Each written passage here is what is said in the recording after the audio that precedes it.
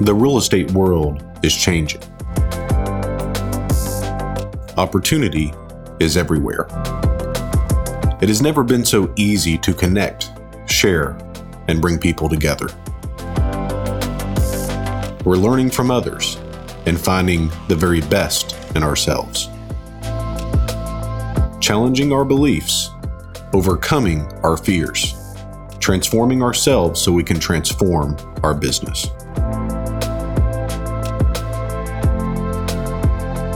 This is Investor Creator.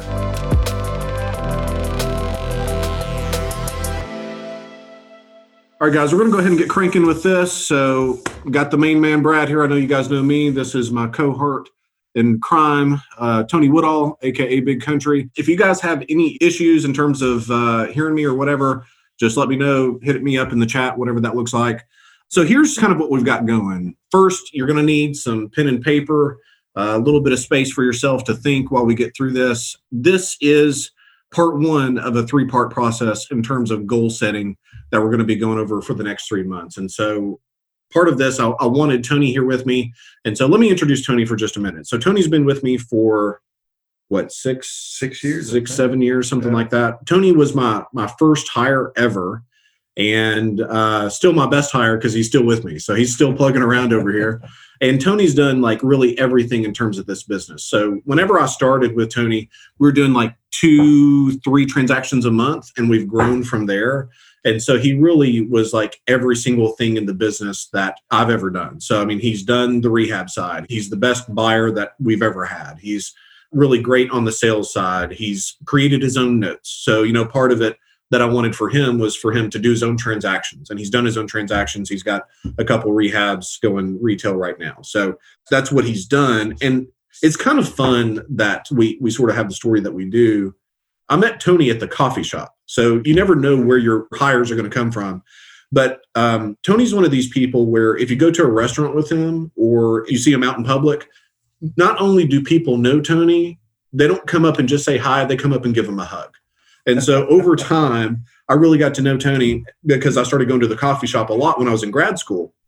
And so one day I walked in and you said, like, now I know you do real estate, but what is it exactly that you do? Yeah, it didn't seem to me to be like normal. I've got a lot of friends who are real estate agents, and you didn't seem like the normal real estate guy. I was not the normal real estate guy. But the fun part was Tony was looking to buy a house. He had a pretty good deal. So you posted on Craigslist or you saw something on Craigslist? Well, I'd had a business about 12 years ago that had gone under, and it left me a little over $500,000 in debt. And so I was still in the process of paying off that $600,000 of debt.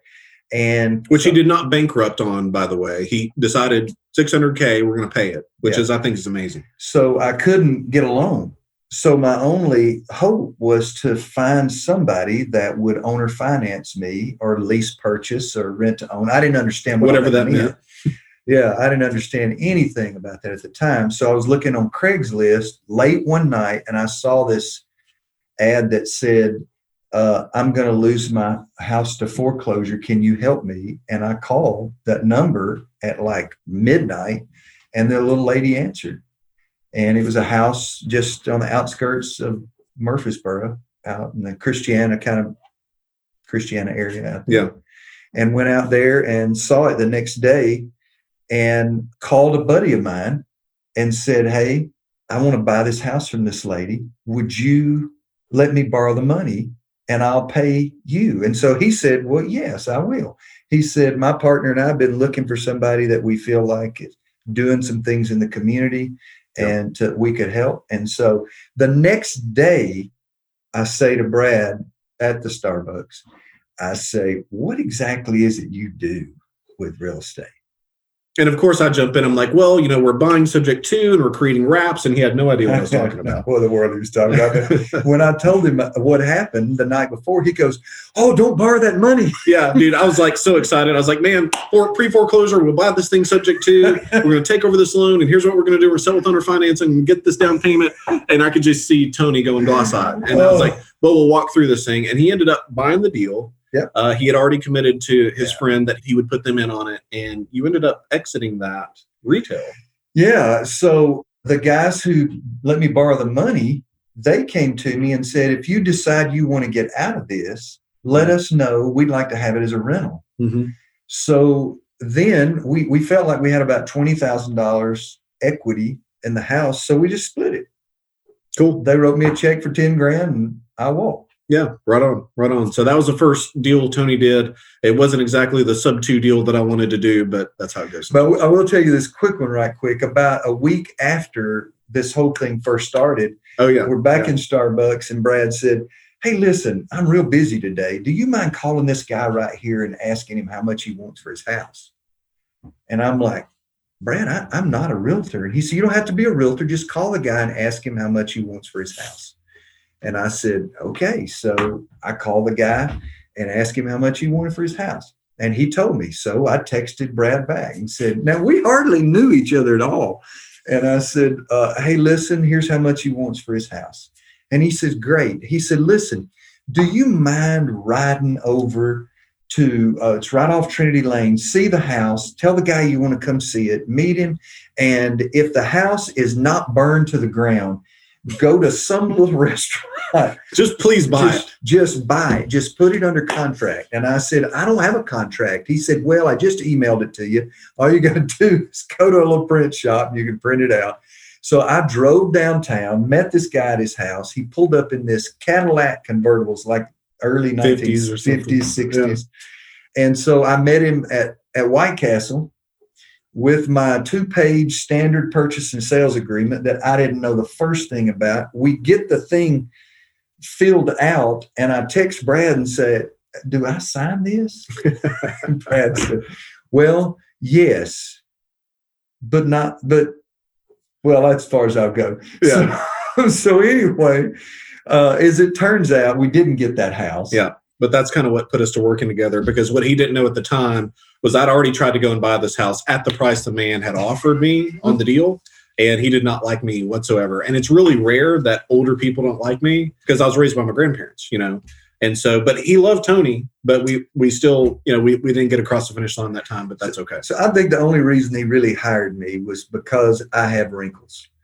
and older people, they like somebody they have a hard time believing some of the young investors can actually do financially what they're saying they can do. But I looked a lot younger 7 years ago. Boy, it did. All right, cool. So that's kind of how me and Tony got started. You're going to be seeing more Tony in the coming weeks, but for those that have gone through the training, he did the mindset workshops that we have. So here's kind of how the agenda is going to go. We have 3 nights together, and a couple of things here. Number one, you're going to want a pen and paper because we're going to be doing some work together. Secondly, if you're here tonight, I think it really behooves you to be here the next 2 nights, okay? Because we're going to be building on things as things go on. And I thought about doing this in terms of like a 3-hour segment, but I thought that might be like too much. And honestly, my mind kind of goes blank and fried after a certain amount of time anyway, but we're going to be planting seeds for us to begin to grow and nurture tomorrow night. All right.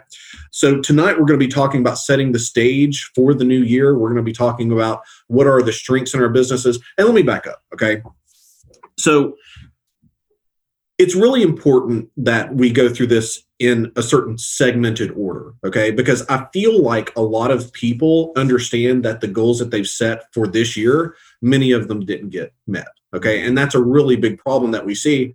Like I go to the gym a couple times, well, I guess 3 or 4 times a week, and I love this time of year, but I really detest the next 2 weeks because you have all these people that jump in, they don't understand how to use the equipment, they're all over the place, and you can tell like, okay, in 3 or 4 weeks, they're going to be gone. By mid-February, they're going to be gone. And I really hate that because people really sell themselves short because they don't commit. And we'll get to that in just a few minutes. But at the end of the day, we're going to be talking about setting the stage tonight. Okay. So we're going to be doing some work so that we can put ourselves in the place that we need to be for the next 2 nights. Okay. Tomorrow night, we're going to be talking about overcoming the obstacles. And most of that's going to be with Tony. We're going to be doing, what do we call it? Belief busters. Belief busters. I can never think about that. Belief busters. So we're going to be talking about what are our beliefs about the new year and about ourselves so that we can bust those to really have a lot of breakthroughs. And then night 3, we're going to set our goals. That's the night that we're going to set our goals. And we're going to come up with an action plan based on what we're talking about. Okay. So want you guys to capture all of that. So of course I understand, children happen and some holiday stuff is still going on, but if at all possible that you guys make the next 2 nights if you can. Okay. So let's talk about why this is even important. Okay. And I've kind of alluded to this a little bit.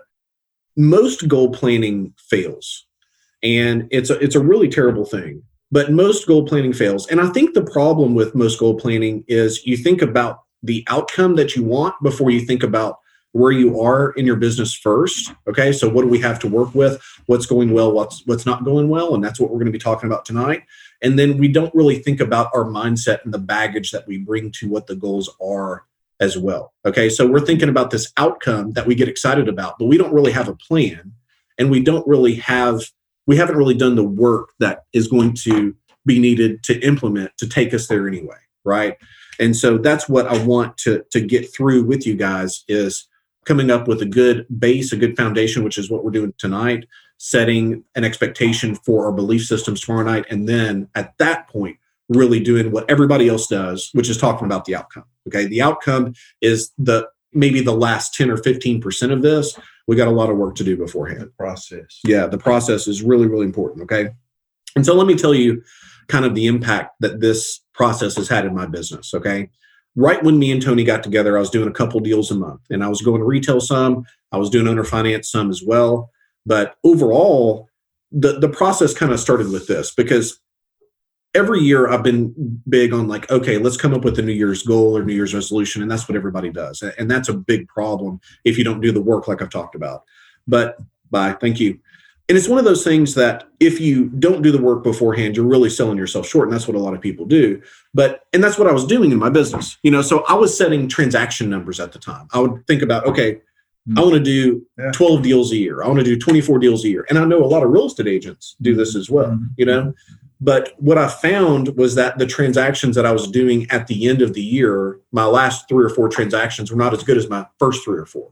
And that's something that I see all the time. And I've talked about that to a certain extent. Whenever I started looking at the business and setting goals the way that we're going to be implementing now, okay, with anchors that are around us all the time, with thinking about these things, writing the goals down, all those kinds of things, then it really propelled me very, very quickly. So one of the things that I wanted to do was I wanted to hit 100K per month in equity position created. Okay, 100K per month was like really where I was trying to hit. And within 4 months of me implementing these kinds of processes, we hit it. Yeah. And it became really, really processed and systematic at that time. And we haven't turned around since. So, what we're going to be sharing with you is something that has impacted my business to a big, big extent. And I'm really excited. I've been excited about this since we really decided to do it. So, and at the end of the day, why are we doing this? I want you guys to succeed. Like I have so much fun seeing you guys do these kinds of deals to provide the support that you need when you need it. And it's just so much fun. It gives me a lot of significance to be a small part in what you guys are doing. All across the country, we're having success, and really with Braden and his group internationally, Lee and Derek as well. So really appreciate you guys being with us. So let's get into this. And this is where it's kind of become interactive. I know that a lot of you guys I've become good friends with, and I know pretty well. So a lot of this, we're going to come off of mute and have a good time together. But the first thing I want you guys to think about are, what are your strengths in your business? Okay, what's the strengths that you have coming up in the new year? And so what I want to do is I want to take maybe 90 seconds. Let's come up with a list of strengths that you feel like you have, just top of mind. Don't think about it a whole lot. And this is not the time to be humble either. Okay, so think about what's the strengths in your business, whatever that is. And I'm going to go first. So for me, I know that we're world-class buyers. We are very, very good at buying equity position with terms, okay? And it's to the point that I'm very, very comfortable saying that now. We've done a lot of deals. And so whenever I was starting it, I wouldn't have said that. It was a struggle for me to really believe and understand that people would sell an equity position with terms or 0% interest like we've gotten over time, like we've done, okay? But I know now that if whatever happens, calamity happens, God forbid, I'm dropped in another state and I have no contacts, that I can always negotiate. I can always create equity positions based on what we do, okay? Another thing that we're really good, or another strength that we have, is we have an abundance of private money, okay? We've got people that we worked with for a long time. They're happy to lend money on deals that we have if we need cash. then we can always have that. And then another strength that we've got a great team. Tony's been with me for a long time. I've been doing this for a while now, and we've got support staff now around us that are really, really helpful to help us when we need it. Okay. So that's a few things that we have that is really our strength, our core strengths coming into the new year. So I want you guys to take maybe 90 seconds, think about what the strengths are for you and your business, whatever that is. Take a few moments, write that down. We're going to come off of mute here in just a minute and talk about that. All right, guys, who wants to come off of mute and talk about what they feel their strengths are coming into the new year?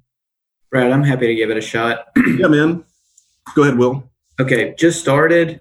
So the strengths that I'm bringing into my business this new year, one is talking to people and listening in such a way that I'm empathizing to solve problems. And I think that helps me bring credibility to the table when I'm working with a seller to work towards a solution that works for them. And I would say the other thing is just energetic, full of hustle, and striving to learn and improve. So every month is a self-check of how can I get better at this? How can I improve? And I feel like I'm not like in such a way that I'm, set or won't fix or change. At any point in time, I can pivot and change in order to improve. And I think those are my strengths going into this new year. Really, really good, man. Appreciate you sharing. And I would totally agree. Will is the kind of person that it's not difficult for him to listen more than he's talking. So, and that's really, really good frame, which we've talked about a lot, so when we go through the perfect presentation, it's not about us selling something or trying to sell ourselves. It's about them presenting to us in a way that makes us say yes, if it does indeed make us say yes. So that's really, really good. Anybody else? Let's do one more. Anybody else want to talk about some of the strengths that they're bringing into the new year? Alma, I saw that you unmuted. Not sure if you can. I'm not hearing you if you did. Yeah, go ahead. Yeah, Alma. I did. I think that John, because I work with my husband, John and I make a good team. We also have a partner named Brenda, and she is very strong. She used to work for banks, so she understands financial and all that good stuff, which I don't necessarily understand very well. I mean, my background is actually architecture, so I'm really not very good with numbers or understand cap rates and stuff like that. I'm learning all of that. But I'm very eager to learn new things and new methods. And so that I think that I've got that going for me. On the other hand, I don't really relish speaking to people, but I'm willing to make phone calls. And so I'm doing that more and more, as well as, just texting people. But, when it comes to getting on the phone, then I'm not necessarily the best at that, but I'm willing to make those calls and talk to people. Very good. So it sounds like work ethic, because it's not something that you really love doing, but you're willing to do it. Mm-hmm. And we'll get into paid priced action in just a bit, but then also that you've got a good team around you. So that's fantastic. So I'm going to mute everyone in the room for just a minute, and we're going to talk about what are the weaknesses. So we went over strengths. Let's talk about the weaknesses.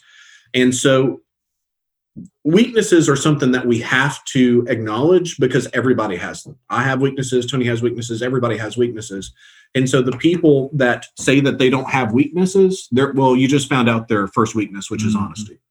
So, the thing about this business is that I really feel like anybody that commits to the business, that has a good plan, which we do, can be successful in the business if they don't quit and they're committed to the business long term. So like a good plan implemented long term is always going to be successful. But we have to understand what our weaknesses are so that we can kind of plan for those. So by far, my worst weakness is organization. And in fact, it's so bad that I don't even care. I don't want to be organized. And maybe that's a strength in a certain way because I'm big picture as opposed to detail oriented. But we have to understand our weaknesses. And so I'm not allowed to have paperwork. Okay. So I know in my business that organization is such a weakness for me that I'm not allowed to have paperwork because I'll lose it. And I've lost $15,000 checks before. Do you remember that time it was in the file and you had to call Judy and say, hey, is this a real check? I've lost checks before. I've lost HUDs. I've lost deeds before. We just lost a deed. on a deal a couple weeks ago that ended up being in the file because they filed it, not because I did the right thing. So let's take a couple of minutes, and same people can answer if they like, but other people are more than welcome to jump in. I hate to have to start calling on people, but I will. Can I say one thing about that? Go ahead, Tony. You alluded to something that's very important to understand. Our weaknesses do not make us less able to succeed.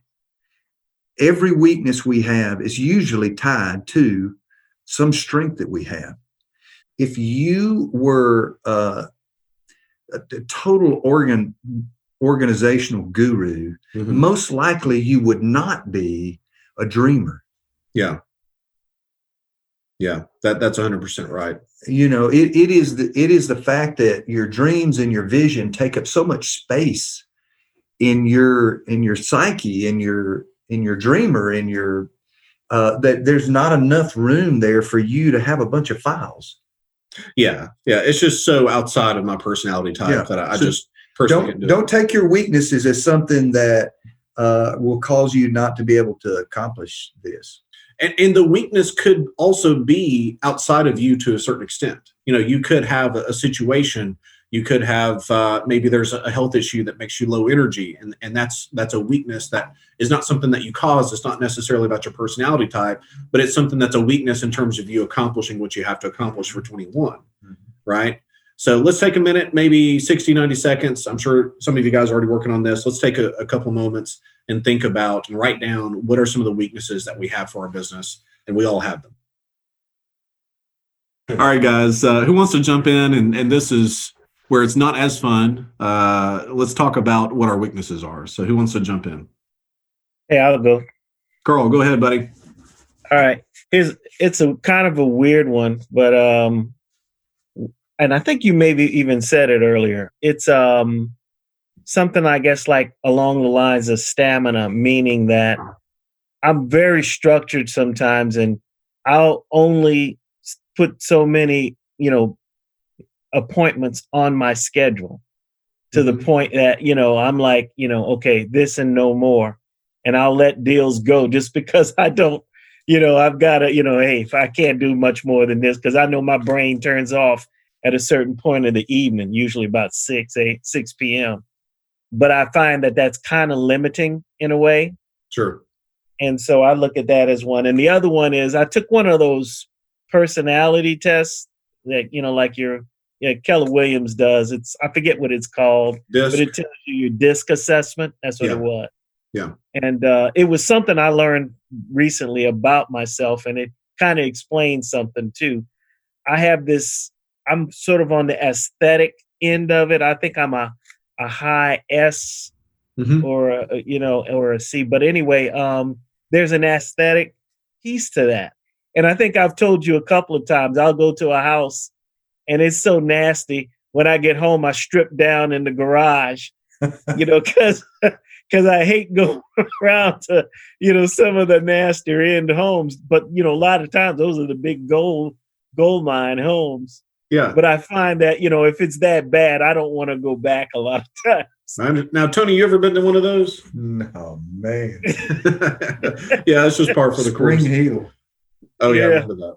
Anyway, that's it. Oh, Dixon. Yeah, man, that's a really good share. That's a really good share. So anybody else want to jump in and talk about what they feel like might be one of their weaknesses? I can go. All right, Joe, go ahead. I think my big weakness is just not having a really clear focus on one thing. It's kind of like the shiny object syndrome. So I've noticed since I've started going through this course, I've had a difficult time just focusing on this material and not like seeing a vacant lot and like figuring out how many units I could get on there or something, right. Like just random crap like that. So just being like laser focused on one thing until I master it and then moving on. Yeah. And that makes sense. But like Tony said, that's one of those that I think easily could be, called like, okay, we're not laser focused on one thing, which owner finance, but I mean, we're not either. So like if we see a vacant lot that could be multifamily, then we're looking at that as a multifamily deal and we're going to sell it off to that multifamily developer. I'm not going to do it. Right. But, being laser focused is good and bad. So, I mean, I think that could really go for both. But I appreciate you sharing, man. That's really good. One thing that I didn't hear that I wanted to talk about, I just thought about this because I see this more often than I ever expected that I would. And I think that a significant weakness for our business is a fear of success. Now, a lot of people have fear of failure, but I think, and that's easily recognizable. A lot of people, I think, are afraid to fail and it keeps them from moving forward. But on the opposite end of that same coin, you have the fear of success, and it's the thought of, well, what happens if I get this money and I lose it? What happens if my friends that I've known for 20 years, that they don't look at me the same way, right? So, I mean, have you ever seen this happen with someone and then they just self-sabotage to just like drive themselves into the ground? And this is one of those things, it's not easily recognizable, but I see it a lot. Yeah, a lot of times we don't think we're worthy. Yeah, man. To be successful. I mean, I look back at some stupid mistakes, stupid decisions I made in my life. Sometimes I call them mistakes because it makes me feel better about them, but they were just dumbass decisions that I made.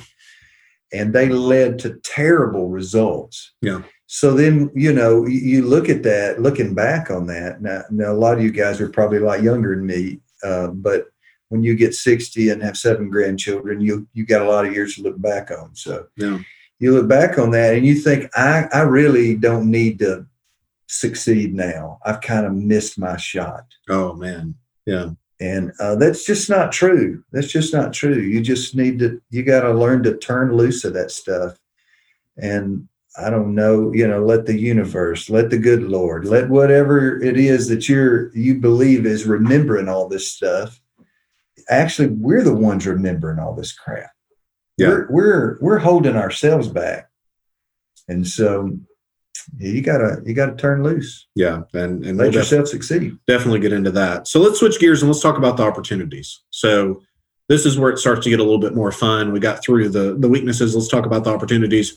What are the opportunities? Again, 90 seconds. Let's come down with what are the opportunities for you and your business right now, 2021. Take 90 seconds. Go.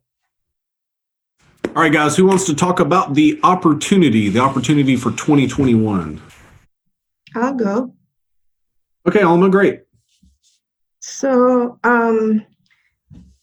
what's great about this whole thing is that the whole thing, the world has gone virtual. We can do business anywhere. We don't have to go and look at a house. We can get photographs or whatever.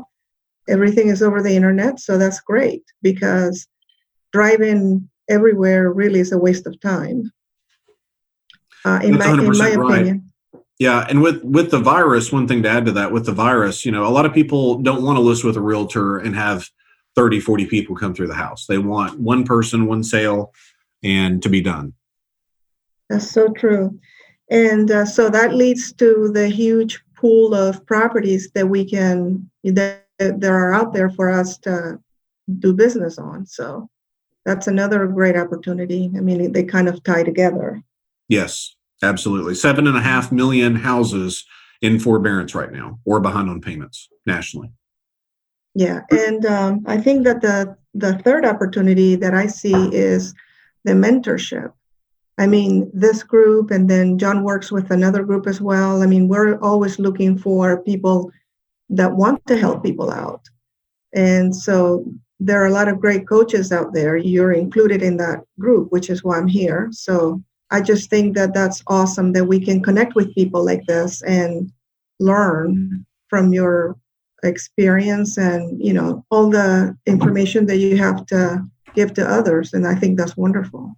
Great opportunity for us.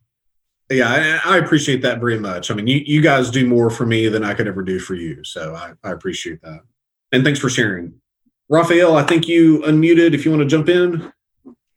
Yeah, I think the opportunity that I have right now is that, for one, I'm in Vegas, and a lot of Vegas is probably one of the harder hit economies. So deal flow has really been difficult for me. I think mostly because people operate on very different margins, I think, for some reason out here. But I think that this upcoming year, be an opportunity for me.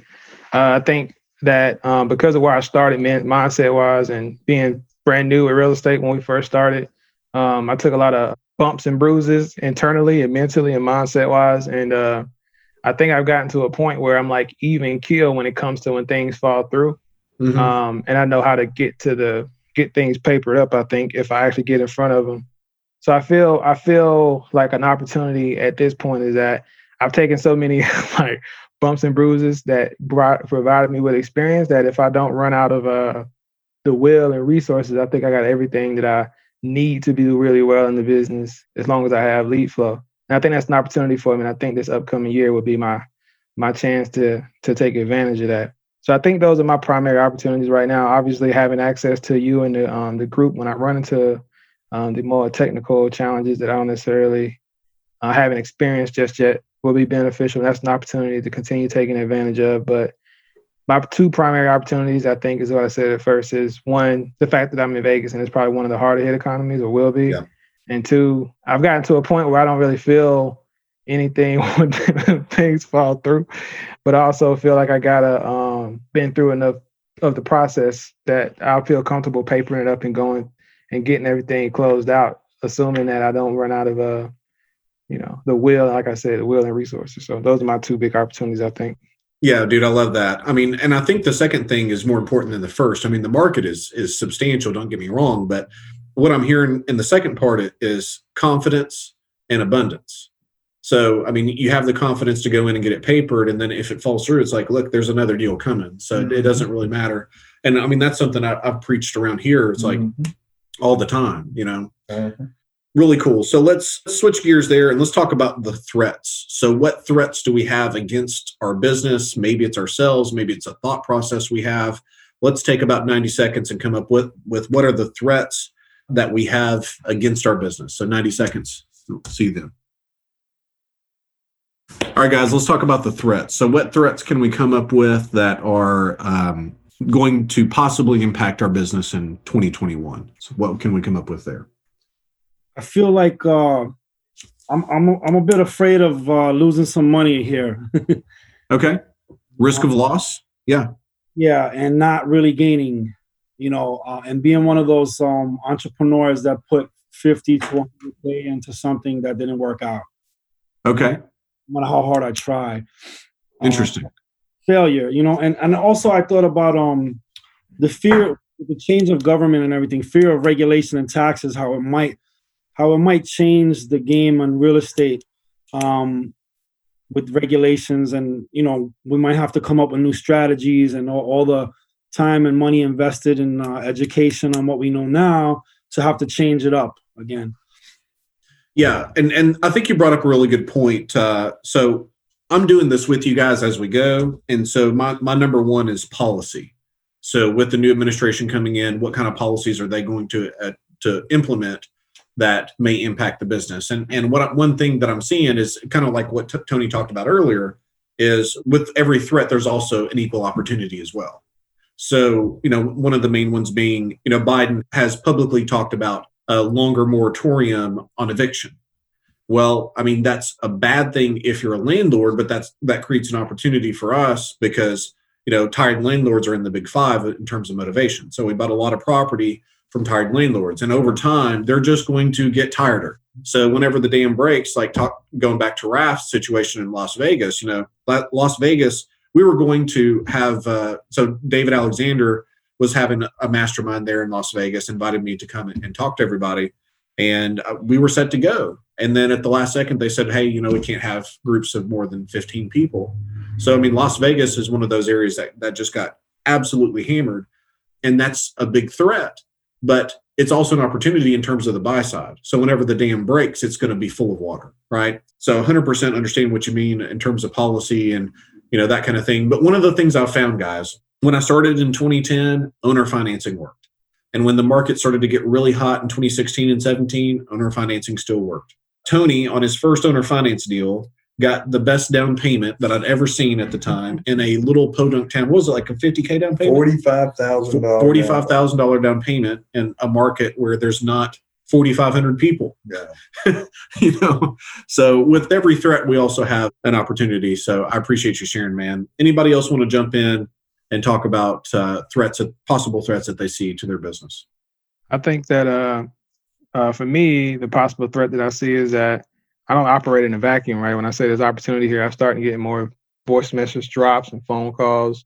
So I think there'll be increased competition, which wouldn't be a problem if I didn't see a lot of the creative finance strategies being pushed. So my concern is that people give the business a bad rep by the time I get to them, they've already been like jaded one way or the other. So that's part of my concern, because I see a lot of stuff on Facebook. Maybe it's because I'm in this group, but I'll see Sub2 and creative finance, and I know people are going to jack it up. And what that does is create a stigma, which it may not ever materialize, but in my mind that's a concern. Also, I got a W-2. I just started this new position. I've been working for the government for a while, but a new position. So as I get experience, I tend to get more assignments. So which means I have less time. I'm hoping that I'll continue to have a balance like I did at my previous job. I think I will. It looks like I will, but there's always that possibility that things increase to the point where I have to travel all the time. As long as I don't have to travel, I can make it work. But if I have to travel a lot, then it complicates things for me. So those are my threats. Gotcha. So it sounds like time is a major one, and then some fear around the market and what the market looks like in the future, which I think is a big one. Yeah. Can I say something about time? I work full time. What I do full time is with Brad, but I invest in property myself on the side. So I personally I don't have the time to do what we're doing as a company, what Brad's doing with the people he's brought around him. But I will have to say that if I just did 3 deals a year and had them one going on at a time, and each one of them took 4 months from the time I started till the time that thing closed, and they wrote me a check, and I averaged about, $25,000 a pop on each one of those. 75 grand's a pretty nice little side hustle to do something I enjoy in a year's time. So I want to encourage you not to get discouraged. You don't have to be Brad this week. Take your time and let yourself move into this thing and add expectation each year as you go forward. You'll probably find out that you'll get there a whole lot quicker than you thought. If you will not put so much pressure and so much let the fear of failure. Brad told you when we first started this, we were doing, 2 a month. And then within 2 or 3 years, we were doing 5 a month. And the next thing you know, we were pushing our goals to 7 or 8 a month. And so let it unfold. Stay focused on your primary principles of what makes this work. The process is what's important. Stay focused on the process, and the results will take care of themselves. Yeah, dude, that is so important. So a couple of things that I had down. So for me, the big threat that I feel is policy. And I think that, again, that's just as much of an opportunity as it is a threat. This is what I see for a lot of people. I see in the investor community that you have like a third. So you have a third that are entering the business at all times. So they've seen a Facebook ad or they listen to a podcast, they're interested in it. There's a third that's coming into the business at all times. There's also a third that's leaving at all times. And then you have a third that's going to be there. Yeah. Okay. They're going to stay. And that's the people that really make this into a career. And so leaving the business, I think, is a serious threat to your business. Okay. And it comes down to the ability to last. Like the most important, I've talked about this ad nauseum. The most important thing in this business is having the ability to last. And so there are people that come in and frankly, I won't take them into the program because they're talking about, well, I need to see a check in the first 30 days. And it's like, well, if that's your ability to last, then, I think you probably have a 0.5% chance of getting a check in the first 30 days. And it's just because the transaction cycle lasts longer than that anyway. You know what I mean? Like it's tough to get a motivated seller, get an appointment, get it under contract, pull title, get it closed, put a buyer in place, and close again in a 30-day window. That's what I mean? So having the ability to last is just so important. And there were times, because like I've talked about, it took me 8 months to hit my first deal. And I had just made the commitment to myself that I was going to do the business, or I was going to be on my deathbed asking the doctor, as I could barely speak, do you have a house that you're hoping to sell? You know what I mean? And that's just what it came down to for me. It's like, I'm going to do this business or damn it, die trying. You know, and that's, you know, just having the ability to last I think is important. Another thing that I want to touch on quickly, and luckily I don't have this problem. One thing that I see that is a serious threat to the business are spouses / the naysayers that care about us. And so I've always had, I mean, my wife, we've known each other since we were teenagers and started dating when we were 19. And I still say today, she believes in me more than I do. And that's a really, really good position, because it's something that I feel so committed to my goals that if she wasn't along with me on that ride, it would create so much tension that I don't know how that would work. Right. But having a position where you have a spouse that's a naysayer, that even maybe they feel like they're doing you a service, right? You see what I'm saying? Like, there are so many people that care about you that say, well, maybe you shouldn't do this because you'll get hurt. Or could maybe, be a good buddy. Yeah. I mean, a good friend. And they mean well. But like for me, my father was one that he wasn't really a believer in what I was doing. And I could understand it, because at the time I didn't even really know how to explain it. I was telling him, a traditional real estate person, well, I'm going to take over someone's loan and they're going to deed me the property, and then I'm going to sell it on what's called a wrap. You know, it becomes right, you know, and he doesn't know whether a wrap is a note or a sub sandwich. And so that's kind of what you have. So keep in mind, like, the people that are around you, even though they mean well, they can really impact your business because it affects this. And like, that's what we have to control, is like what's going on in between our ears. And the whole idea of, because this year I didn't make any money in this, I feel like I lost some money because I invested in training, let's just say. Yeah. So I'm going to quit at the end of the year. Well, I mean, if we're going to have that, think about that mentality. That means that next year, probably I'm not going to eat about half the meals that I ate the previous year, which were shitty. And I'm probably not going to, you know, all the bar tabs I wasted during that year. I mean, I can't do that next year. I mean, just think about the money we spend, throw away in a year. We don't even think about it. We just repeat that cycle again the next year. And yet in this kind of a situation where you're investing in yourself, you're really not investing in real estate. You're investing in you. Yeah. And because I didn't walk outside and there were apples laying all over the ground the first year, I'm just going to quit. I'm just going to leave that orchard laying out there. Somebody else will come along, pick up apples that were supposed to be yours. So stick with it. Anybody have any thoughts, questions, concerns, comments on that? Yeah, Brad, I do. I've got a question about under threats. And, you know, earlier you mentioned 7.5 million households behind.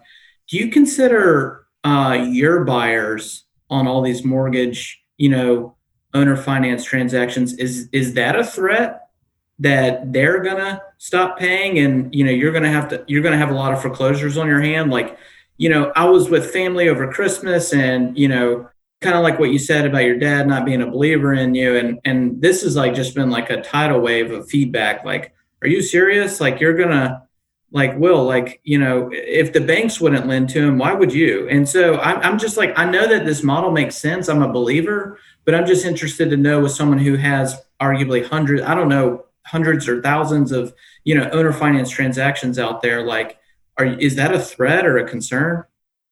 Yeah. So that's a really good question. It's a short-term threat with a long-term benefit. And so I feel like that's probably the issue with most threats, is there a long-term benefit. So if we're in a situation where, and I mean, you can see on the board, I've got foreclosures. I've got Edmondson that I have to foreclose. I've got a couple more that I've got to foreclose. And so, you know, we're constantly in the process of foreclosing. But the thing is, and here's to talk to your family, I'm sure that they mean well, but our standards personally for going in and allowing a buyer to buy a property are probably higher than conventional standards outside of credit score. Okay, so the credit score issue is something we're not as concerned about, but our debt to income ratio is lower.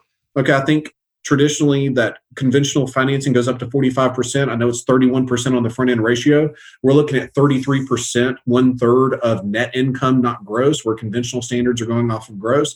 And we're not getting just a 5% down payment. We're getting real down payments. So like on the deal that Tony, his first deal, he got a $45K down, is on $150,000 or so house, $150,000, $160,000 house, and so we have people that are super vested in the property. So we don't have these kinds of issues generally, right? Yeah, they're putting more money into our deals than they would have to put into buying at a traditional mortgage. Yeah. Through a traditional mortgage. Yeah.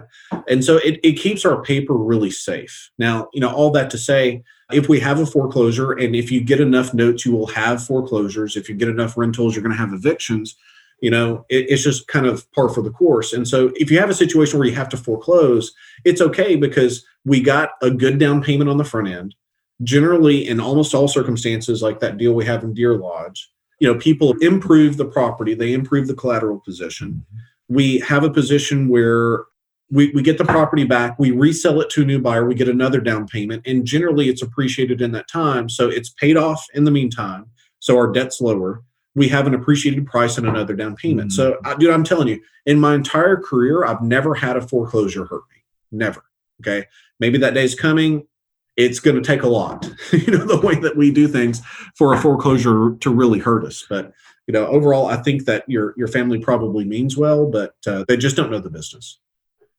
And with the 2 or 3 that we have right now, we still over 95%. Oh, yeah. Of our notes are current. Yeah.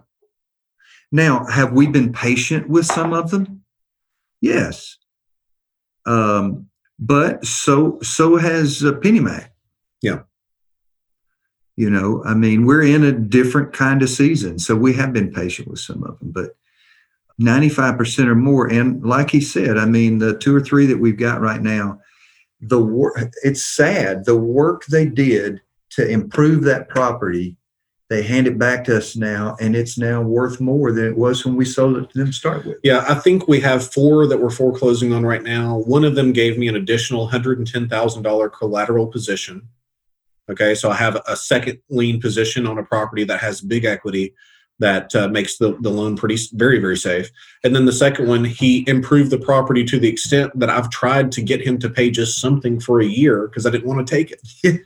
Hope that makes sense. I don't want to jump into that too long. Twice we went and said, we'll take the 7 months you're behind, put it on throw it on the back end of the loan, just start from scratch here. Yeah. and we still couldn't make it work. But to answer the question, Will, short-term issue, long-term benefit, and I don't think it's the issue is a big issue, not a big threat. Brad, real quick, how long does it normally take you to foreclose? Yeah, it's going to depend on the state. So Tennessee's where most of our notes are. That's a deed of trust state, generally 3, 4, 5 months, depending. I know you're in a mortgage state. You're looking at 6 to 9 months. Okay. Yeah. Which is, again, because we own paper, that's a threat, the long foreclosure state. But it's a benefit because there's more people in the foreclosure at any given time in your state per capita, all things considered, all things equal. So there's more people to purchase from. Yeah. Okay. Yeah. Any other threats you guys see in your business? It's a surmountable problem, but running out of money is going to be a threat if I don't, that's an action item for me moving into 2021 is just lining up. So I'm going to, you mentioned the strength is, your access to private money. Yeah. That's a threat for me at the moment. Okay. So let's talk about that real quick, guys. If we have a strong enough deal, the money will come. And I heard that for myself and I really doubted it. And I trusted it, and it's always happened for me. Okay. So just keep that in mind. If you transact well, and this is the power of owner finance and against rentals. A lot of people, they want to create rentals. Well, if you have a rental, there's always work to be done. You never have control over your cash or your cash flow. If you have an owner finance note, you're generally getting paid cash to take the note. So like one of the deals that we're working on with Will, I think it's $40K walk away, and he's probably going to get $30K back as a down payment based on the price point. But I think he's going to have a $110,000 note, and that note's going to throw off $1,000 a month. So like that kind of a position, it makes sense to spend $10,000 on a $110,000 note. That gives you $1,000 per month, right? So understand what you mean. And we're working on this with Shane. So we got Shane Umstead in DC. We're going to be having a training with him in the next couple of weeks about some stuff that he has going. And I'm just going to kind of leave it at that. But I think it's going to solve that issue really for the group to a big extent. Anybody else have a threat that kind of comes to mind? I've got one. Yeah, go ahead. I think my biggest threat is that I will start to value the number of transitions I do over the value of a single transaction, I mean. Yeah. So if I have a single transaction that renders me 40 grand, and I have 4 that bring me 10 apiece, I have worked 4 times as hard for the same amount of money. So I just want to encourage you to look at the value of the transaction themselves. Yes.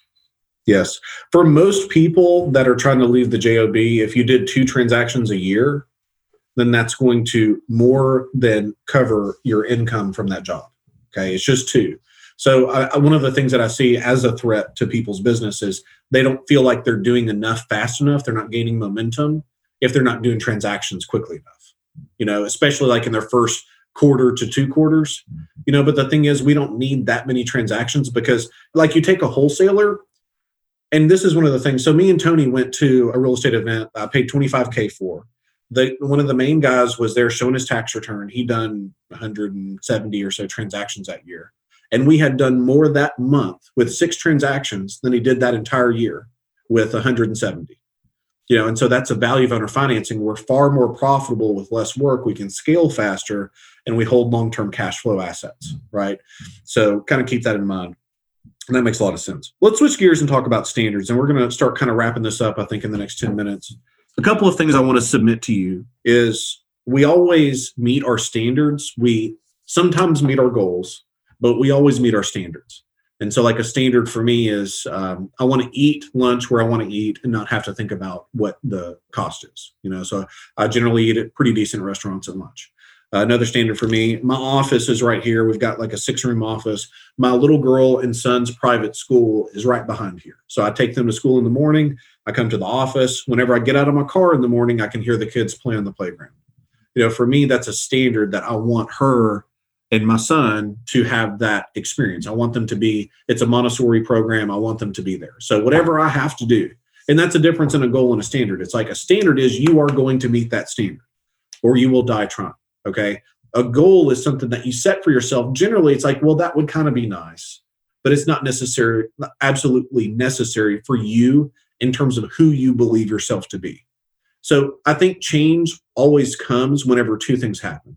Number one, where we stand becomes so painful that the energy it takes to change is less painful than where you're standing. So maintaining the status quo becomes so painful.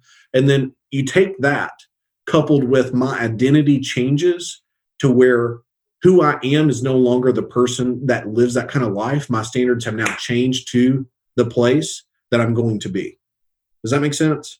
So if we change our standards and raise our standards to the point that we can self-identify with what that is, then I think that things really begin to change for people. We see this with weight loss all the time. So like once someone identifies like, I'm no longer this overweight person, I'm this person. And the pain of maintaining the status quo becomes so much that they have to become that person, then that's where real change happens. And so I feel like that really came to my business when it's like, look, I have something to prove.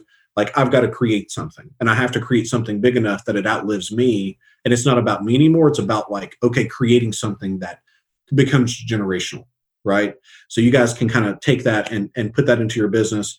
One of the things that we're going to have as homework is talking about what your standards are for yourself, not only for your business, but also for your personal life. What does that look like for you in terms of your relationships, in terms of a spouse? What does that look like for you in terms of relationship with your children, if you have children, or your fitness, your health, those kinds of things. So we want to dive into that as well.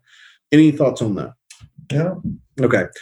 moving on, in terms of a vision, I want you guys to begin to cast the vision without really talking about it in terms of finite numbers. So what does the vision look like in terms of, being cash flow heavy, in terms of having equity positions that create themselves without a whole lot of effort for you, in terms of having excess cash, and in terms of you making a positive impact on people and in the community. Okay, so just have a general idea of maybe what does a successful day look like that you can feel really, really good about. And then we're going to, on night 3, begin to really anchor that in terms of numbers for 2021.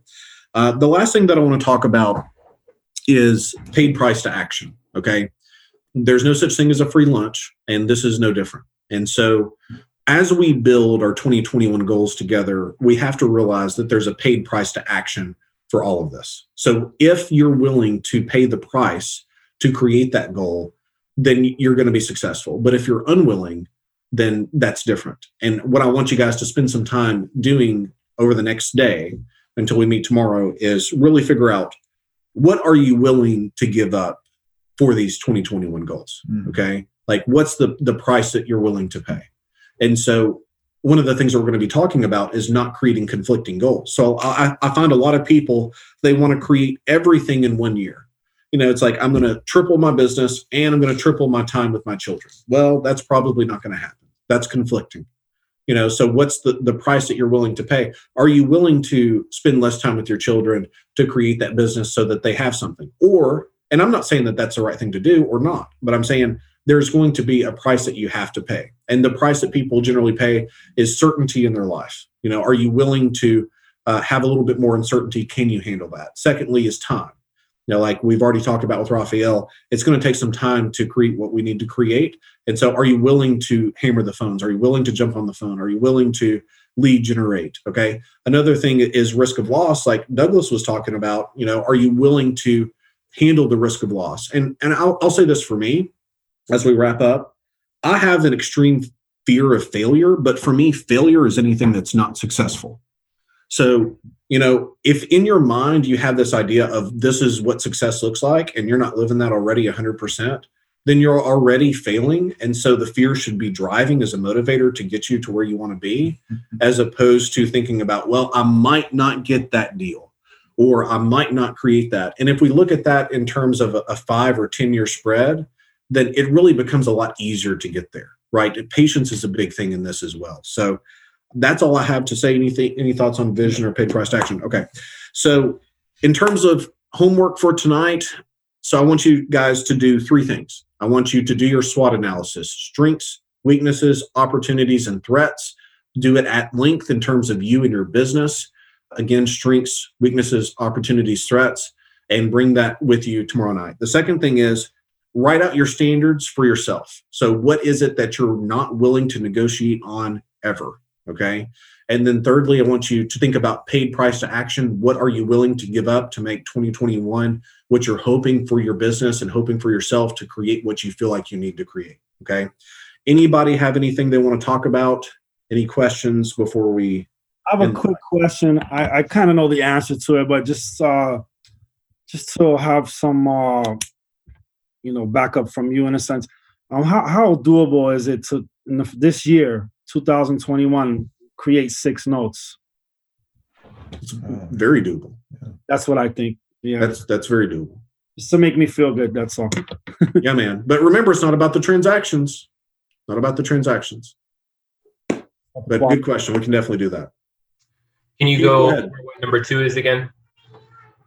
Number 2 is standards. Write down your standards. What is a non-negotiable for you in your life? What are you going to have for yourself no matter what? Got it. Thank you.